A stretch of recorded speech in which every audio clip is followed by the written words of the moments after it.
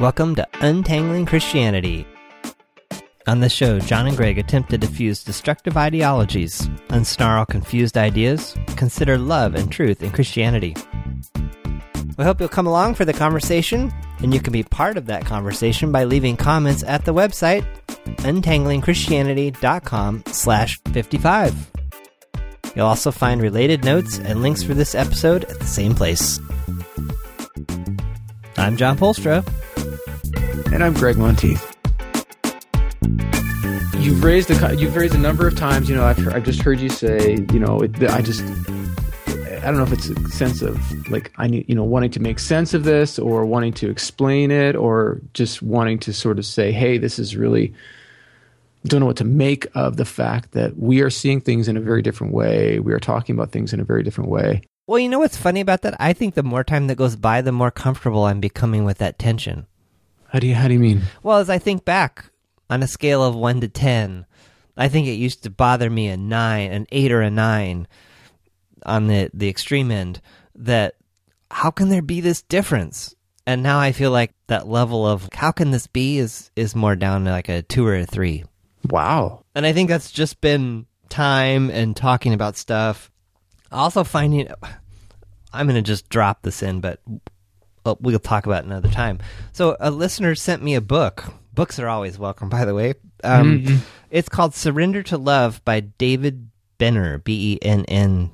It's called Surrender to Love, Discovering the Heart of Christian Spirituality. Well, this book talks all about love, also talks to some of our recent conversations about the significance of sin and how that fits into the whole situation.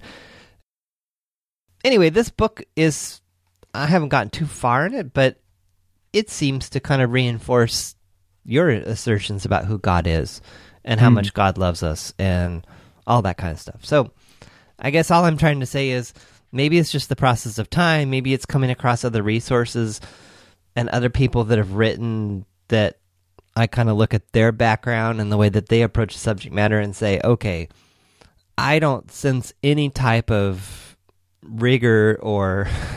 I think that's a good, I was going to say intellectual, that sounds kind of insulting.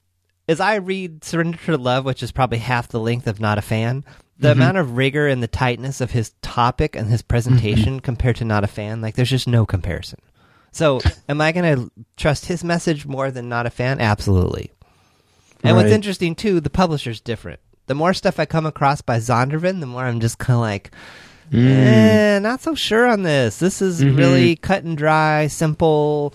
Just do this. This is published by InterVarsity.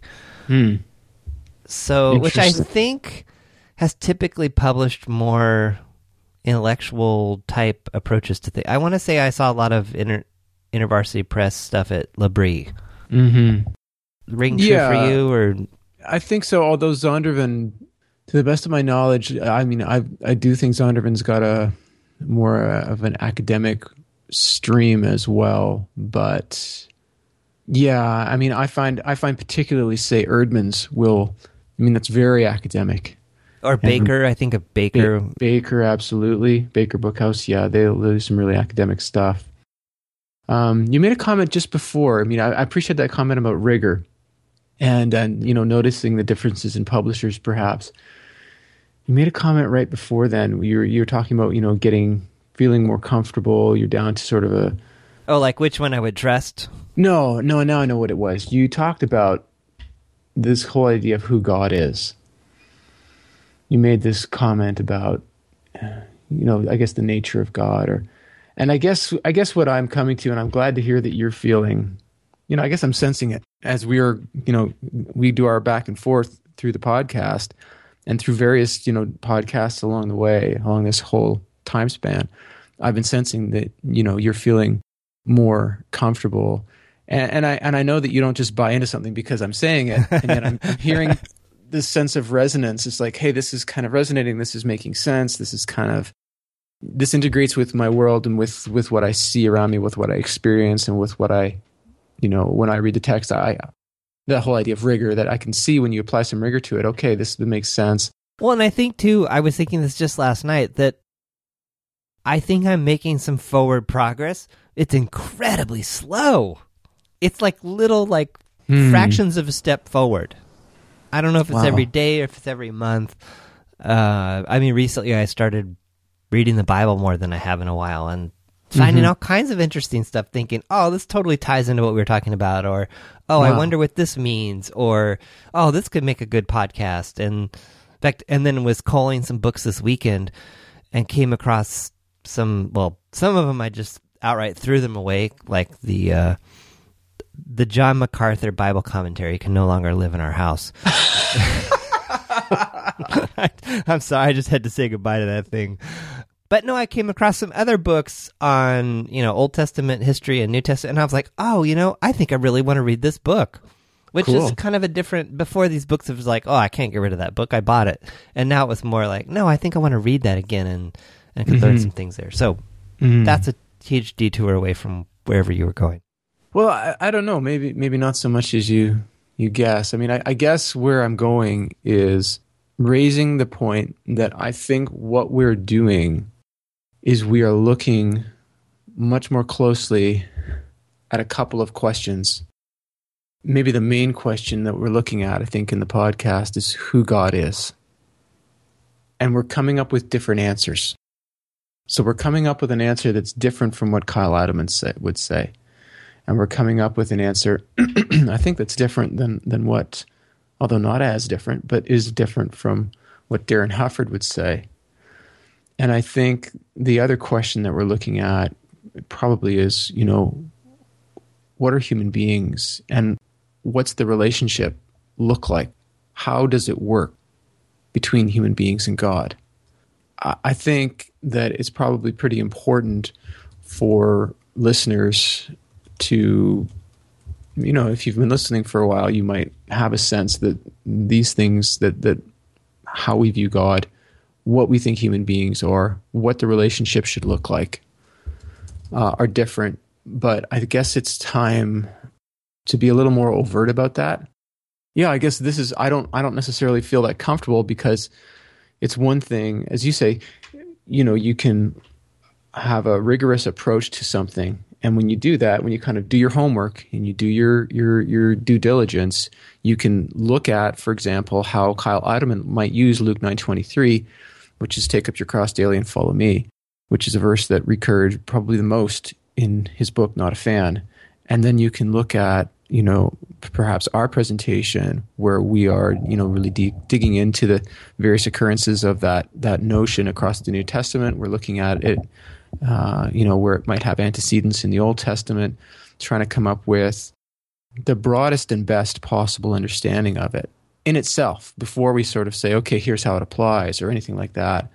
And I hope that for people who are interested in Christianity, who might consider themselves Christian, that a rigorous approach would be valued. Certainly there's more than just an intellectual understanding there, but where some of these, there are some complexities with this being an ancient text written to an ancient audience, having different standards of authorship and different norms of, literary standards for different types of, different genres and et cetera, that have to be taken into account. And if when you don't do that, you risk reading it like it's a letter written by your friend yesterday to you, which this clearly isn't. So I guess for me, it's really important to say that, I guess like this book that you're reading now, I had a conception of God that was really God's king, God's sovereign, God says it, you do it. And that, for me, broke down. It broke down in the face of real life. Faced with real life, that conception did not hold water. Obviously I've returned to Christianity, not by relenting on what for me is a fact that perspective, it still doesn't work. It doesn't jive with real life. But because I've seen some new and different things, and at the end of the day, I would say, God is different than who I understood God to be. I, as a human being, am different than what I understood myself to be before. And the relationship looks different and should look different than what I thought it should look like before. And that's why I'm standing, if you like, on this soapbox, and I'm bringing these ideas out. And when I say that things look different, I really mean my life has been changed in some really radical ways. Not just that I feel differently, but the whole interactions, my marriage, everything, how I deal with my view of my work, how I interact with people generally, how I parent, all of that has been impacted in a positive way. What I think of myself, how I feel about myself, all of that has been impacted positively. And at the end of the day, I guess I would say, I really believe this idea that one of the main things that happens here and now when we enter into right relationship with God is that we experience life more abundantly, that there's more richness, more fullness. And the things I'm describing, how I relate to myself, how I relate to my spouse and my family, how I relate to others, how I relate to God. When I see gains across all those areas, that for me is very telltale of what abundant life should look like. So what are you feeling reluctant to talk about, or what haven't you said yet? Oh man, you are pushing me. No, 'cause I'm like, I think you've pretty much said this stuff already. So what? Oh, I think you I haven't seen the elephant yet. Okay, the elephant. The elephant. It's in the room. Where is he? Okay, yeah, he's hiding pretty well. I keep him hidden. The elephant is, at the end of the day, these choices, the choice of how to view God, the choice of how to understand what human beings are, the choice of what the relationship between God and humans should look like or does look like. These are choices. People make these choices. They may be completely unaware that they're making them. They may make them with being very, very uninformed, and by uninformed, I would say a lack of rigor, right? A lack of doing your homework. And sometimes, I'm not saying everything's about homework, but there is some homework involved, right? And it's at least the homework of recognizing, well, here's actually what I do think about who God is. Here's actually what I do think about what a human being is. And here's actually what I do think about what the relationship between the two should look like. I think for a lot of people, maybe those things aren't even visible enough to them, their own views. They're not aware of their own views enough. And I guess what I would say is these are some of the most crucial choices we have. And I think in our churches, these choices and these understandings are not put out at all as though they are choices. And people, particularly, are not given the skills to become wise choice makers in these areas. So what would it look like if someone had a choice? Someone sitting in church today, what would having a choice look like? I think having a choice would recognizing that there's more than one way of seeing things. And sometimes I think a lot of people recognize that there's more than one way, but they categorize those two ways, if there are two ways, let's say, or 5 ways. There's 1 or 2 right ways, and the rest are wrong ways. And I think having a choice, in the sense I'm talking about, means understanding that there are a variety of ways of approaching these things and of seeing them. I think it also means changing our scale. The scale is not right and wrong. Ultimately, is something right? Ultimately, is something wrong in God's eyes? When somebody who's sitting in a church today can see the matter with God's eyes, I really hope they'll call me up and let me know, because I'd like to see it that way too. But I hope they'll understand when they do so that I'm going to tell them that I don't believe them. Because the only way they're going to see it with God's eyes is if they are God. And so I think what we need to do is really bring out our grayscale. Churches don't help us create a grayscale. They help us create 2 extremes, usually. Black or false dichotomies. Yeah. And so this whole idea of rigor and what this idea, coming back to that, I like that. Instead of talking about being academic or being intelligent, being rigorous, doing your homework would involve, from my perspective, bringing out the fact that you are making choices now, whether you're making them because it's all you've ever been shown, whether you're making them because your church can only show you one thing because that's all the minister knows. And, I think from this, I'll say this because this is the first time I've ever been. I live in a small community now, and there's one minister in town.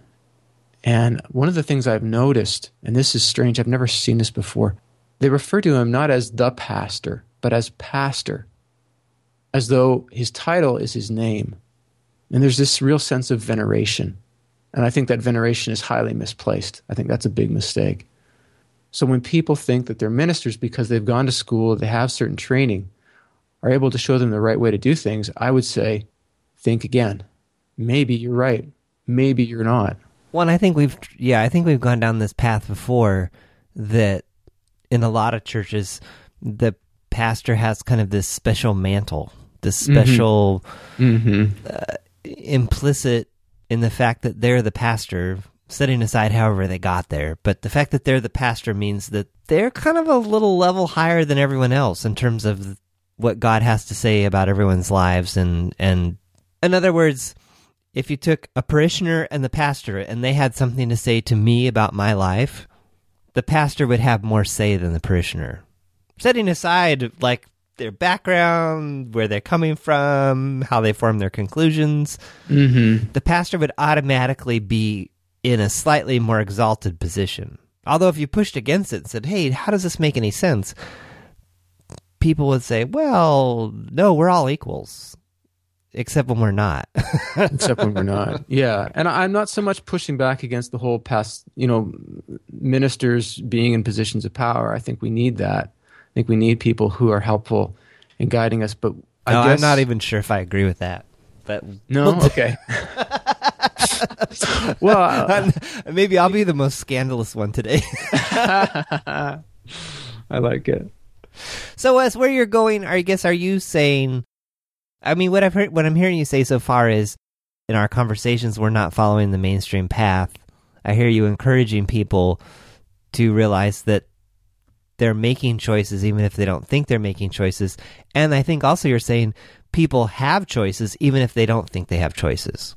Yes. In other words, the way that evangelical Christianity is often presented is, there is the one true way, here's what it is, and if you want to go to heaven, you choose this way, and if you want to go to hell, you choose or don't choose this way. Yeah, and I guess to say also, they have made choices. They have already made choices. And maybe when you say, you raise the heaven and hell question, and it's just so dichotomous, so polarized, so binary, maybe that's where a lot of this comes from. And again, maybe that's another reason why I'm trying to push back against that and say, no, that's not what Christianity is about. Like your book, I think Christianity is about being in a love relationship with God. Is there truth there? Yes. Is truth pivotal to getting there? Yes. Does truth come out of that? Yes. Love and truth and love. But I guess what I'm trying to, the elephant I'm trying to bring out, and I'm trying to bring it out in the gentlest way possible, is that if Christians do not see that there is a grayscale, if they cannot move out of the right and wrong, true and false attitude, then I think they have a picture of God that is false. I think they have an understanding of human beings that is sorely lacking. And my guess is that because of those two things, their sense of what the relationship between the two of them should look like is misleading. And ultimately, 1, unfulfilling for themselves, and 2, not compelling for people outside of the church. So I guess what I'm saying, and where I'm getting to, if I really bring the elephant out a little bit more, is it is my hope through this podcast that we can encourage people who are Christians particularly to change the way they understand God. They understand themselves, and they view the relationship between the two of them. And I don't think that it's not my intention to do that on the basis of some emotional hijacking or even compulsion. It's to do it through rigor. It's to do it, on the one hand, through intellectual argument, but on the other hand, through the corroboration of experience and how we experience the world and what it's like, when we talk about not deserving God's love. And then if you pulled your child out of the way of a hurtling car and the child looked up at you and said, I didn't deserve that, would that seem like it was completely out of left field and crazy? Yeah. So how does that work with God loving us and God doing something for us and we saying to God, oh, I didn't deserve that? So it's asking questions on a whole bunch of levels to try to get people into a position where they recognize that they have made a choice, to understand what that choice is, to see other choices on the table, and to ask them finally, to get them to ask themselves the questions with A, the seriousness, and B, the resources. What are the best choices? What are the better choices I can be making in terms of how I see God, how I understand myself and human beings, and what the relationship between the two should look like? That's where I want to go. And what I think is, as I think about my background, I don't know if it's irony, I don't know what the right word is, but in a very strange way, though, the system naturally closes that door, because the idea the idea of there being multiple options. I mean, you want to I'm sure we just lost 3 listeners right there. The only 3 we had. No. No, but the idea in evangelical Christianity that there are multiple ways to God, the alarms just all went off. Like, there can't be. There is one way to God. And I'm not saying, I guess what I'm trying to say is, what's kind of baked into the overall system is that there's only one way. So the minute you start to say, well, there could be multiple ways or different ways, in other words, that's one of the rules. That's one of the rules of how it all works, is there can only be one way. So that's kind of like, that's one of the places you start from, because if there's multiple ways, well, that means that you're liberal, and that means that you don't take the Bible seriously, and that means that you're just trying to have life and God on your own terms. There are rights and wrongs and blacks and whites. There can't be these shades of gray. I mean, that just doesn't make sense. There's only one choice. Do you want it or not? And so that's where I'm sure we're losing people right there, and that's okay. Well, let me clarify too, though, because I think I hear you echoing back something that's somewhat different than what I'm saying. Okay. So, for example, when you're talking about there only being one way, Catholic theologian Karl Rahner has proposed the idea of the anonymous Christian, someone who is a Christian without knowing it. I think the idea is thought-provoking. I think the idea has some merits. Ultimately, I think it's a great stretch. I haven't read Rahner's in depth on that, so I'm not going to comment on whether I agree with Rahner or not, because I don't know enough of exactly what he said for me to legitimately make that comment. But I would say that part of what's involved here is, we're not talking about holding to a Buddhist perspective or an Islamic perspective or an atheist perspective. No. And being a Christian. No. Right? No. But in the same way, I think Christians should find it troubling, maybe not undoing, but troubling, that you can find Christians who will pick up the same Bible, read the same verses, sing the same hymns, who have some radically different perspectives on these questions of who God is, what human beings are, and what the relationship between the two should look like. But they don't. Don't they? Well, my experience is the tribe that you're in has the right answer. And all the other tribes are just misguided and deluding themselves. But fortunately, we were blessed with having the right answers on everything. So you're saying that Christians typically aren't bothered by the fact that other Christians think differently? I don't think so. That's not been my experience. There's nothing to be bothered about, because they're just misguided and lost. We have the answers. It's so arrogant. Like, we've got it all figured out and wired. Well, so there's no need to be concerned. I mean, you got the right answer. It's just sad that everyone else doesn't. We feel badly for all you. Yeah, that's sometimes those poor unsaved people in the world. If they don't realize how badly they need God, and they say that they find satisfaction in their lives, but they don't really. They're just deluding themselves. And I guess, and maybe they are, but for that to be the only option, and an automatic option, and I guess that's what I'm working on the one hand to push back against, but I'm doing it from within the system, and I'm doing it by advocating, I guess, like looking at some of these perspectives that are popular. We're doing this with Not a Fan and saying, okay, everybody thinks this is the right way to go, and without really answering the question of why do they think that, we're saying, here's where we'd go and why. And as you said, This is convincing. This is rigorous. I guess I would go a step further. Maybe the radical step that I'm not, I don't know if radical is the right word, but the really forceful step, the definite step, is to say that if you're in a church that is presenting you with the notion that you're right and everybody else is wrong, I really think you should get out of that church. It could be that the perspective that's being taught and espoused in that church is more right than wrong. And it could be, when comparisons are made with other groups, that the perspective in that church is more right than the perspectives of those other groups. But I guess we need, as Christians, we are not people who adhere to a perspective.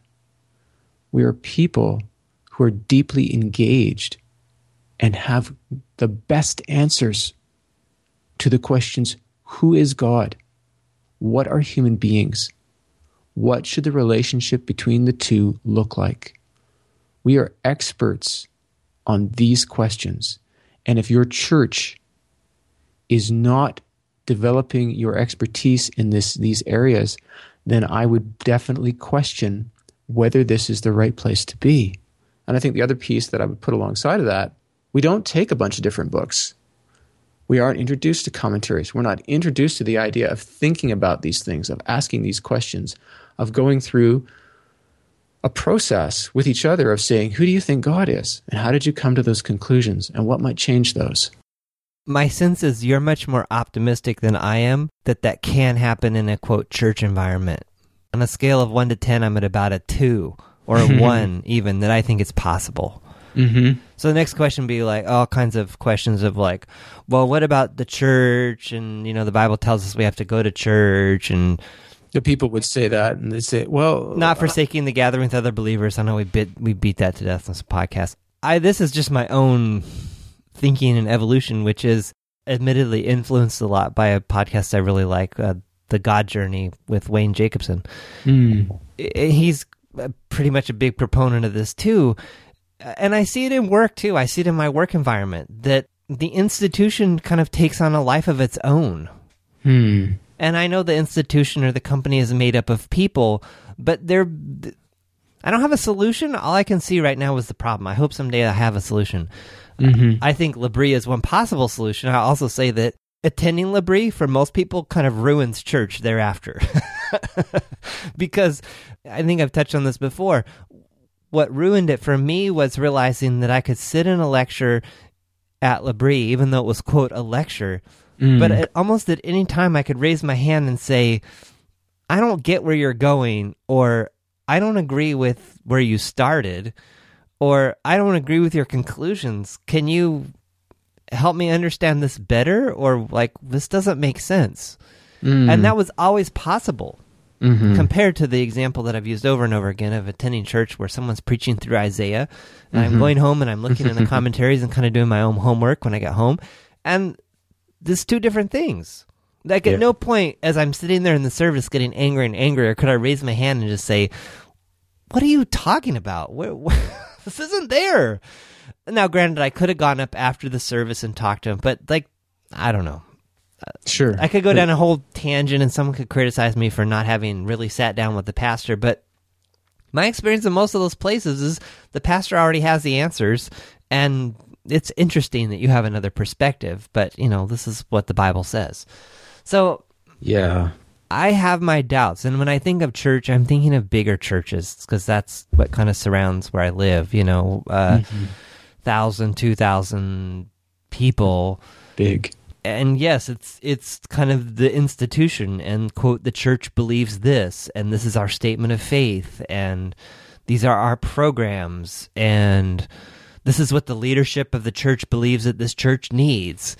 And well, I hear you. I was having a conversation with a fellow who's a missionary. I've been a missionary for 25 years. And I was raising a number of questions to him. As we got further and further and further into the conversation, it became clearer and clearer and clearer that the only way this guy could accept some of the I would push him in the direction of experience, and he would sort of agree and agree and agree and agree. And it was like I don't know if you've ever tried to, like a sliding door or something like that, and they've got a grooved piece that it fits into, and you can try to move that groove or move something out of that groove, and you can get it so far, and then it just all snaps back into place, and it's so frustrating. It was like that with him. He would get so far, and then he would feel, I think, at some level, the implication, which was, I'm calling, if you concede where I'm going, and obviously, yes, you're agreeing, that's true, that's true, that's true, but the implication was this would call into question 25 years of missionary service, 25 years of how he had been, and not wrongly treating people. But some of the things I was proposing were extremely threatening because he had based his life on other ways of doing things. And he had told people, these other ways of doing things, these are the right way. And he's agreeing with me up until the point, I guess, that it feels so uncomfortable for him that he just has to disagree. He doesn't have a good reason for doing so. He essentially agrees with me, or seems to. The other thing I'll liken it to, the other analogy, my favorite philosopher, he was, how old was he? 92 when he died? And Paul Ricoeur, incredibly established, and highly regarded in his field. And he was in an interview, I think he was in his late 80s. He was, he's at the point in his career where he doesn't have to double back on anything. Where he can just say, you know what, I'm sticking with my guns here. He's 89, and he's talking about his students. And he's saying, my students have come to me and said, I don't think this view is tenable, and I think they're right. If you don't have that kind of humility, there is no way you're going to make that step, right? It doesn't look cool. It doesn't look good. It's not, self-promoting. It's not what a lot of people do. And I guess what I would say is the duty of a Christian is more to truth than it is to their notion of Christianity. Why? Because false religion is a reality.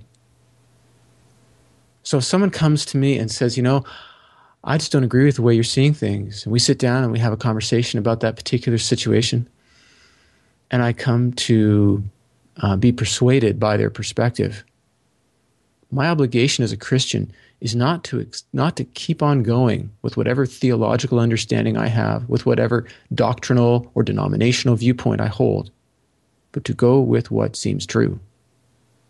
And when that happens, we are effectively following Christ. We are effectively following Jesus as Christians. When we don't do that, we are not being Christian. We are allowing truth to be something that is less important than, say, our own particular stance on the matter, or our standing in whatever community happens to be looking at us, whether it's the pastor, whether it's the philosopher, whomever it is. And I guess this is a subject for another podcast, but Christians are to be truth seekers. And when we prioritize our Christian views above truth, you can't do that. Once you do, your quote-unquote Christian views turn out to be your own pet projects, your own insecurities, your own arrogance, and lack of humility. So is the elephant that you're wanting to call out the fact that you feel that in presenting truth and love, you are presenting a different paradigm? What was the part that you were feeling so reluctant to share or talk about? Or I guess just to be definite about, I'm not proposing take my view or take your traditional view. I'm saying I think my view is better. I'm arguing for why that is. I'm saying that if you are in a church situation, or if your church culture or denominational orientation is such that you've never been taught, or you're unable to conceptualize the idea of interacting with choices, and to recognize that there's more than one view, to recognize that, particularly if you see things as we're right and everybody else is wrong, that this is not Christian, This is anti-Christian because it quashes the idea of truth being bigger than you. When you are bigger than truth, you have made yourself equal with God. That's idolatry. Back away. But that whole piece on love and truth as well, so many evangelicals want to claim truth, but the truth they claim is the truth that they possess in their churches. And when it comes right down to it, are they truth seekers? Do they even have the skills and or, pardon me, the integrity to get into a conversation about truth and about truth seeking with others who don't happen to be in their denomination, who don't happen to be Christians, who don't happen to share any of their values? I guess the elephant in the room is there's a huge reversal here that I'm proposing. And I'm proposing not only different ways of seeing books like Not a Fan, but different understandings of who God is, of how humans are supposed to relate to God, of what it means to have truth, of what biblical truth is. And biblical truth, as important as it is only one component of truth. You may think you have the Bible and you know it well. That's great. What scares me the most, John, is that I don't know how many people would actually hear that type of message and say, wow, that really makes some sense. I think for the most part, people will hear that and have a reaction that, whether they are conscious of it or not, is based on some variety of fear, maybe sheer terror, at the idea that they back away from the way their church has taught them, or realize that their church hasn't actually been teaching them, that there's more than one way to see this, that truth-seeking is more important than their denominational perspective. I'm afraid that essentially it shuts down everything that we're trying to achieve. But I guess on the other hand, I feel like it's time we put enough episodes out there, and it's time to come forward and say, yeah, this is where we're going. This is where I'm going. This is what I'm focusing on. And it's maybe really uncomfortable, but that's it. Well, thanks for putting it out there. Sitting where I'm sitting, I don't hear what you've... Like, I'm not seeing a big bombshell.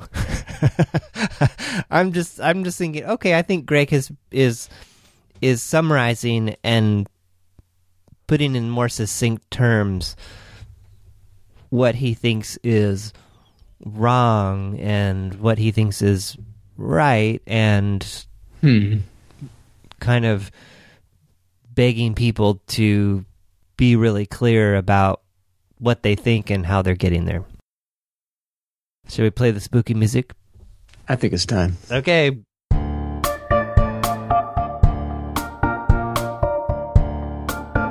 Thanks for listening to the Untangling Christianity podcast. We'd love to hear your thoughts on this episode. So leave a comment on the website at untanglingchristianity.com/55. If you'd like to be notified by email when new episodes are released or other news, subscribe to our mailing list, also available in the right sidebar of the website. We welcome your questions, comments, or suggested future discussion topics by email. Send those to feedback@untanglingchristianity.com. Music on this podcast is made possible by Kevin MacLeod over at Incompetech.com and is licensed under a Creative Commons license. Tune in next week for a new episode.